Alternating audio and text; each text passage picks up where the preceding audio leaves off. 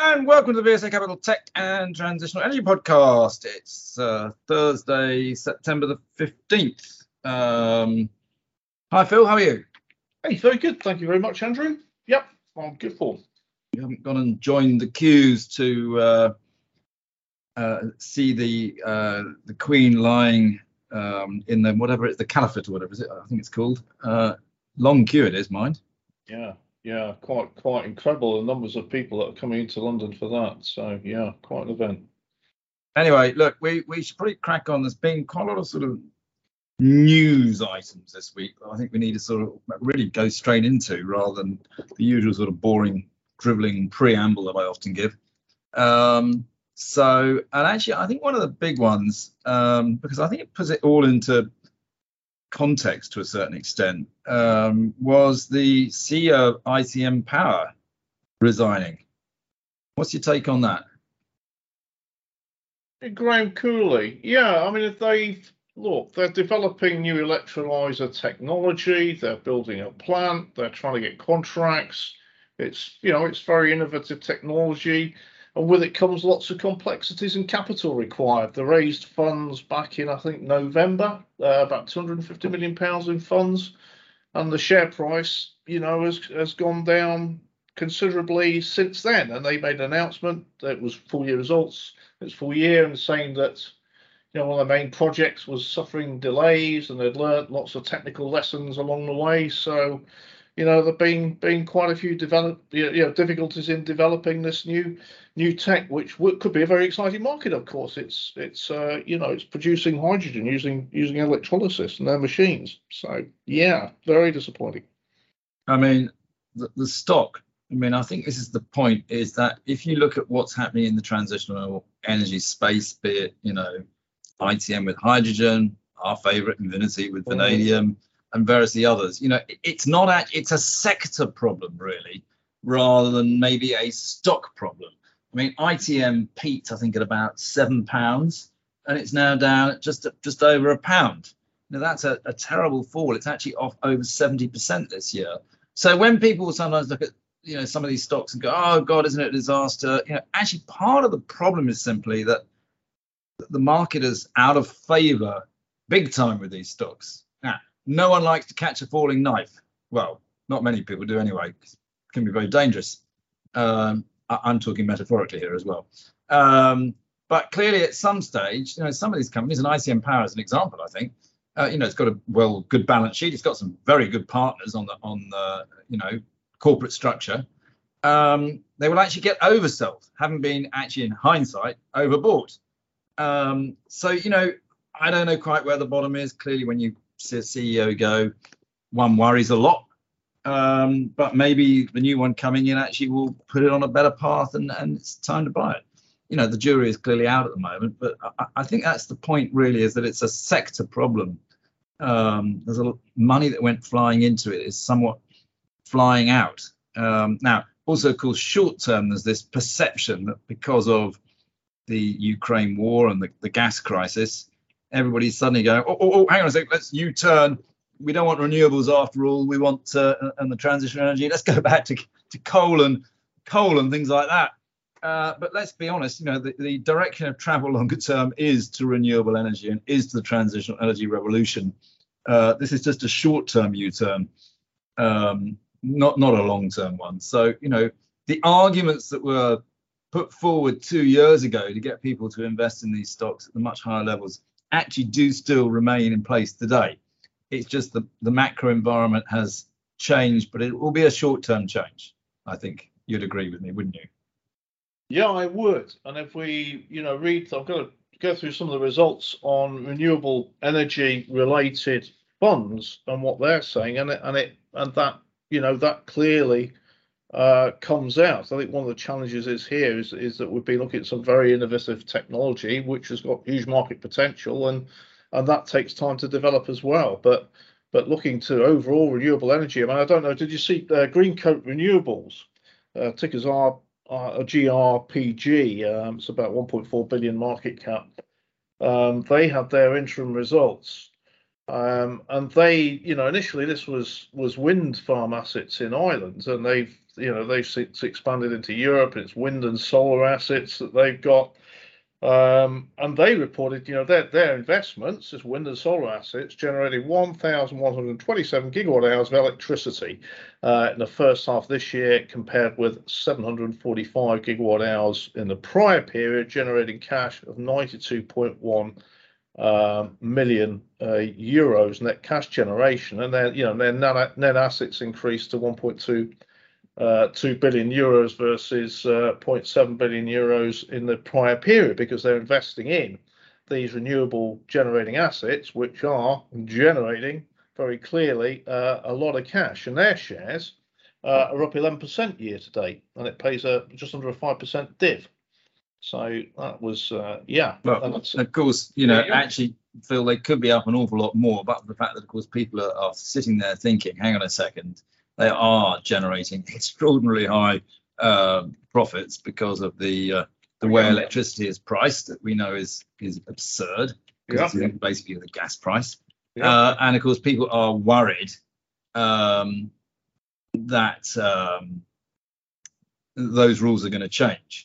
And so actually some of the stock performances that you think would be absolutely stunning maybe haven't been quite as stunning as they could have been because of concerns of that. That's you're absolutely right. And but nonetheless, I think what I'm trying to say here is that the amount of power, the sheer amount of power now that's being generated is overall increasing. The whole transitional energy story is far from gone away, and investment, capital investment is happening in infrastructure. But here. I mean, Downing Renewable Infrastructure Trust. The ticker is DORE. I mean, that had interim results as well, and it's a kind of similar story. Their net assets increased to about 116p. They were up 12.4 pence, and that was primarily by accretive acquisitions, i.e., acquiring assets, increased power prices, and inflation. So they saw a high NAV return. But again, it's just that they're also investing quite strongly in their in their portfolio. So but you're right. Two stories. Investment is going on, but you are correct that let's see how long these power prices do hold. Well, another one, it's a small one, but involved in power, is U Group, and they had a trading update where they said that adjusted EBITDA on operational cash flow and net profitability has significantly exceeded management expectations. And the board expects a strong performance to continue for the remainder of the financial year. I don't know if you saw that. It's quite a small one, quite niche. But that shows what's going on potentially in the power market. Some people are making extraordinary profits. Yeah, that's for sure. Another company reported this week was Smart Metering Systems. Ticker is SMS, 1.1 billion market cap. They had interims. Their shares are down about 8% this year, but they are trading on a multiple of 9 times revenue. My words, and a P of 60 times. Good grief. But what's quite interesting is some of the dynamics of what's happening within their business. And they are a big installer of smart meters, provider of energy data, but they install EV networks, which I didn't know, and they also own and operate grid storage assets, and total they've got assets in pipeline of 760 megawatts. So they were reporting on the growth in the smart meter installations. Again, it's a fundamental change in the energy markets. But what was quite interesting for me was that the growth in their revenue was up 20% to 63 million, and their profit before tax was up 22% to 6 million pounds. And it's sat in cash of, I just want to do the fundraise, but its cash is up from 5.6 to 38.6, so maybe it raised some investment as well. But it's an interesting way to potentially play the sector for investors. Well, it is, but actually, I did read them, but I probably scrolled down a bit further than you. Because I was looking at what they were saying about the price of lithium-ion batteries. And basically they were saying that the cost of developing these things is going up because, of course, we all know that lithium is becoming scarce. Lithium price is staying very strong. There are other inflationary costs, and there are other logistical costs. And they did point out that it's a problem that they are potentially facing. Yeah. Oh, I do get. I mean, they actually say Longer term, we anticipate that inflation in battery and electrical equipment costs will increase the development costs for the sites that we are yet to enter construction on or are currently under exclusivity. That is a little bit of a warning there about the price of lithium-ion batteries. Yeah, isn't it just? And of course, you talk a lot from our, from the mining side of our business about lithium requirements and the market demands and how difficult it's going to get in terms of the scale of the lithium that's going to be required and what that could do to pricing. Yeah, interesting they came out with that. Yeah, now we had results from a couple of your favourites you better mention, which is Carrero and Ricardo. Yeah, do you know what? I've not got those in front of me, but I certainly did. Sorry. Thank you very much. That's all right. I thought you would because you like them so much. I mean, Carrero, what they announced, they were interims, record levels. And the board remains very confident in meeting expectations. So it's all going pretty well, I would say, at Carrero. Yeah, the profit ticked up, the bottom line, which was good to see. But yeah, no, that was a decent set of numbers, I thought. Yeah. Cyber security. Yep, good space. No, I'm sorry to catch you out there. And Ricardo had their prelims. Again, actually, these were pretty good results.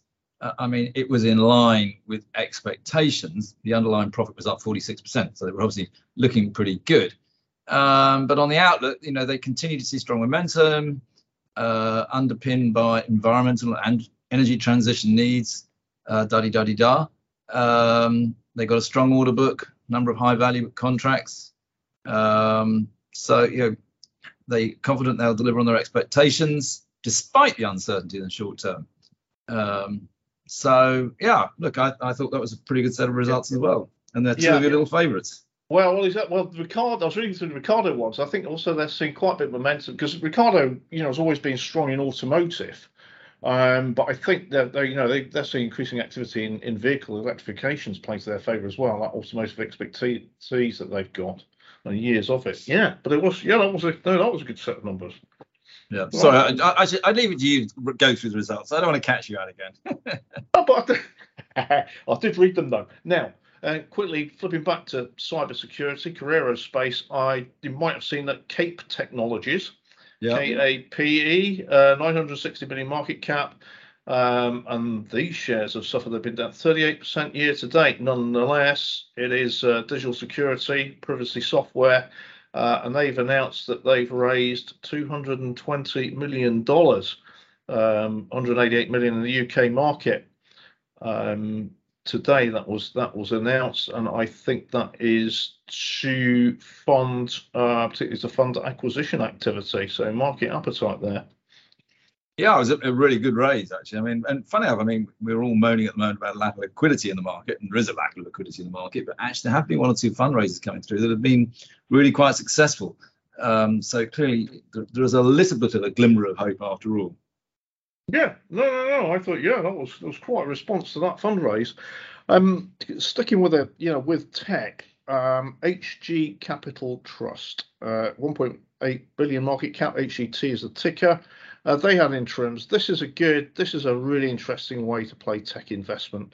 Their shares are, I think, down about 11% year to date, so holding well because HG Capital have they invest specifically in software and services and larger private software and services companies at that. Their NAV of 2 billion increased by 1.8% during the period, and we've got to remember that there'll be some marking, I think, public company valuations here in the tech sector, and of course they have suffered, but overall their investment values went up, which is very good. And they said that across their top 20 investments, they've got 46 investments in total, and they said across their top 20, the revenue and EBITDA growth was 31% and 26% respectively in the last 12 months, so these are really good businesses, and I think HG is one that's well worth a bit more deeper examination, as they say. Actually, that is very good performance, isn't it? I mean, we quite often do talk about some of the funds that are around in the technology space and the biotechnology space, because they are, for your average investor, it's quite difficult to invest, on just one stock because there is so much risk. Going into some of these funds that have some really smart people running them is, in my view, a very good way for what I describe as your SIP or your pension or your whatever, which is why we do talk about them quite a lot. Although you could say, well, but they're trading at a discount to NAV and this sort of thing. Yeah, sure, but sometimes they shouldn't, in my view. Actually, there should be a premium for having a good fund manager. But that discount probably can get worse, can get better, but it's a very good way of getting a wide range of exposure. Yeah, absolutely. And if you look at this, the performance of their shares versus the wider sector, it's outperformed. I mean, the Nasdaq. I was looking at the Nasdaq, and it's down 25% year to date. But I tell you what's interesting about the Nasdaq is, just for a sense of perspective, it's down about 12,000 at the moment. It was 6,000 at the end of 2018. So even despite recent falls, it's doubled since then. So just a sense. Good stat. Yeah, there you go. Sense of perspective. So yes, that's HG Capital. One that we have commented on before and did very well through COVID is Computacenter. Tickers CCC, 3 Cs, 2.7 billion market cap. Their shares are down 25% year to date, and they've just had their interims. The business is 193 million cash, so it's well funded, but they've got 3 core lines of business. So technology sourcing, so sourcing all the tech you need for your business, all the hardware, professional services, so that'd be like things like consultancy, tech consultancy, and then managed services, where you outsource your cloud services and stuff. So all the IT things that businesses need. And they had, as I say, they reported their interim results, and they did very well through COVID. When companies were picking up lots of tech, and they overall, if I've got this read, it's only small print. The overall revenues, technology sourcing, the main bit of the business was up by 25%. So that was good. Services revenue was up 6.5%, 700 million, and overall income was up by about 20% to £4 billion. But looking at the profit line, profit was down 6% to 112 million pounds. So, so sales up, but profits down, and they pointed out that they had a very large volume customer that they had serviced, which was on a lower margin. So that had some impact on the profits. But I thought what was quite interesting I got out of this was that they, overall they're still seeing strong momentum in the client base, which is very interesting. Corporate's still spending on IT, but they've also seen a material change in the supply chain, and this is tech, which tech hardware in particular, where there have been all sorts of supply issues, particularly in the semiconductor side. So they're seeing an easing there. So that was very interesting to see. I think that is what we're seeing. We're seeing an easing in the supply chains. We're seeing actually quite a rapid decrease now in freight rates. The bit that I think is going to get difficult is that at some stage, even the corporate customers are going to start cutting back on their capex, because it is going to get tough. Yeah, and they were saying here that they're where are we? North America. So they're very strong in the UK, and they had seen some of the activity in the UK slowed down.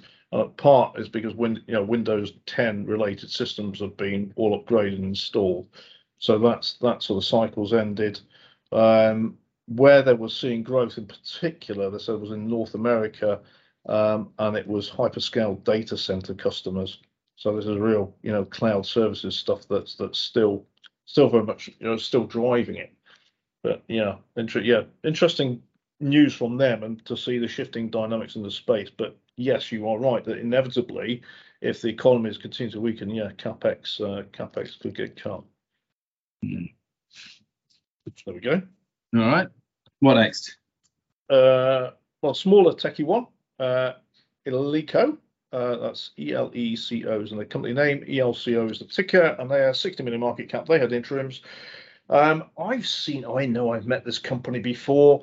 They do software for the construction industry, and their customers are UK, Sweden, and Germany and Netherlands. And their software, from recollection, it's all very much design related in construction, things like interior fit out, and they can simulate what interiors look like. Element of facilities management stuff. Anyway, look, it's construction industry related. Let's see how that industry grows. But they said they got a positive performance in the first half, growth in subscription revenues. They're converting all their business over to SaaS from licenses, seeing new customer growth in the US and demand in Sweden. So reasonable set of results there. The revenue was fairly, more or less flat. Profits slightly down. So yeah, maybe some work to do for them, but at least it's got cash in the balance sheet. Now, have you got any more results on the tech side, or no? I'm done. There's one other thing on the tech side. I got very excited about this week, didn't I, Phil? But I still am excited. I've been chasing it, and I said, "Don't worry, I've got it in hand." You did. Go on, Andrew. Anyway, we are going to do some more research on this, but I got very excited this week. 3 of my favourite things all sort of came together, and that is we've been looking at a private company based up in Cambridge, also has an office in Boston, called Nyobolt, and they make ultra fast charging sort of batteries and things by using tungsten, which of course is one of my favourite commodities. And more importantly than that, they've just done a big funding round, and the funding round was actually led basically by one of the big subsidiaries of Masan, which is a huge Vietnamese company, and I love Vietnam too. So I've been getting very excited about, super fast charging batteries, tungsten and Vietnam all put together. And this is just right up my street. So I am uber excited about Nyobolt, and we will be doing more research into it, I'm going to assure you, and bring you more interest, more knowledge if we can about what's going on here. But I am uber excited. But we also want to just touch on the we do sometimes call this tech, trends and brands. Yeah. We might need a third speaker to come onto the podcast to be brands, if you're tech and you're trans and I'm tech, brother. Whichever way around. But we did have a bit of news out in 2 of the brand stocks that we follow, didn't we, Phil? So we got the Hut Group today had a warning. Which I mean has just sent that share price. It can't get much lower, but it really is starting to prove to be, the IPO flop of I don't know what. Quite extraordinary, really, isn't it? Yeah. I don't know if you've got any additional comment on that, other than the fact that to have that warning this morning is just, well, as I say, extraordinary. Yeah, I mean, they said that their profit, you're always looking at gross profits on companies because it's always a reflection of pricing power that they have, as well as their cost structure. But they said the gross margin have fallen from 46.5% down to 42%. And they said primarily reflects the strategy to partially shield consumers from adverse macroeconomic conditions. I mean, this company, correct me if I'm wrong, I think it was floated, wasn't it, at about, I think I'm correct, about 600p. Yeah, that's it. Peaked at about 800p. It's now down at 40p. Oh my God. And it's just, anyway, that was a bad brand. Actually, I think on the good side, one of our clients, Samarkand, announced a funding where they brought in Smollen, which was already a strategic shareholder, but they're putting more money in. The directors are putting in money. And what they've done is, so that's enough money actually to see them through, hopefully to cash flow neutrality and money-wise never get right out the door, but, puts everyone's mind at rest. And then, of course, they're holding an open offer, aren't they, for another 1.5 million if others want to follow in at the same price. So they're not just sort of saying, look, we're taking this money and bad luck, guys, they get the cheap stock, you don't. And actually, I've had some really positive feedback from a few major institutions who had got a bit worried about the performance of the company, which wasn't really their fault because China was the macro element that was causing all the problems. And actually they rang me and said, Andrew, that's really good. You've got the money from elsewhere so that we don't have to stomp up. But the fact you've given me the option to do it, you know what? I think I'm going to put money in. So we won't know until the close of the open offer next week on the 20th. but I'm quite confident that actually a bit more money will come in. And I think that the guys have, they've done exactly what they said they'd do on the tin when they floated. It's just been unfortunate with China, but China is starting to pick up again, actually, in terms of people buying goods. They're doing very well on their brand side. And actually, of course, who knows what will happen after mid-October and the 20th Party Conference has been held. It could be all changed. You never know. Yeah, absolutely. Yeah, no, they reported that the full-year results very recently. Samarkand, ticker's SMK, it is a corporate client of ours, but they reported full year, and they said that going into the first quarter, so the year ends March, so the first quarter ending June, they've actually had very strong trading. So things already picking up for them. So that was very positive. Good, interesting to hear. Okay, you got anything else? No, that is it on what has been a full week, but hopefully we've condensed it all pretty well and given some ideas in there. So yeah, look forward to more next week. Hang on, Phil. Tomorrow is still part of the week. You're not on a 4-day week yet. Yeah, I know, Andrew. I understand that, but I hope you've seen that Citigroup are opening an office in Malaga for their bankers. I did see that, right? But Phil, that is for their new trainees, not experienced analysts like you. And I did wonder whether any of the staff are going to say, "Hey, Andrew, when are we going to be opening an office in Malaga?" My parents used to have a villa in Mijas, which is very close to Malaga. I used to go out there every year. I loved it. So it's quite tempting. But I think, as you know, if we're going to have an office anywhere else, it's going to be Cornwall. The Cornish office. So anyway, I think we've sort of squeezed the pips out of you, Phil, this week and got as much as we can. So on that note, as I always say, look, if anybody's got any comments on what we've got to say, or anybody wants us to talk about anything, we're always happy to accept a challenge. If anybody wants to sponsor or bribe us, we're always open to all of these sort of things. Do get in touch with us. We love to hear from people, but we'll speak to you all again next week. Brilliant. Look forward to that, Andrew.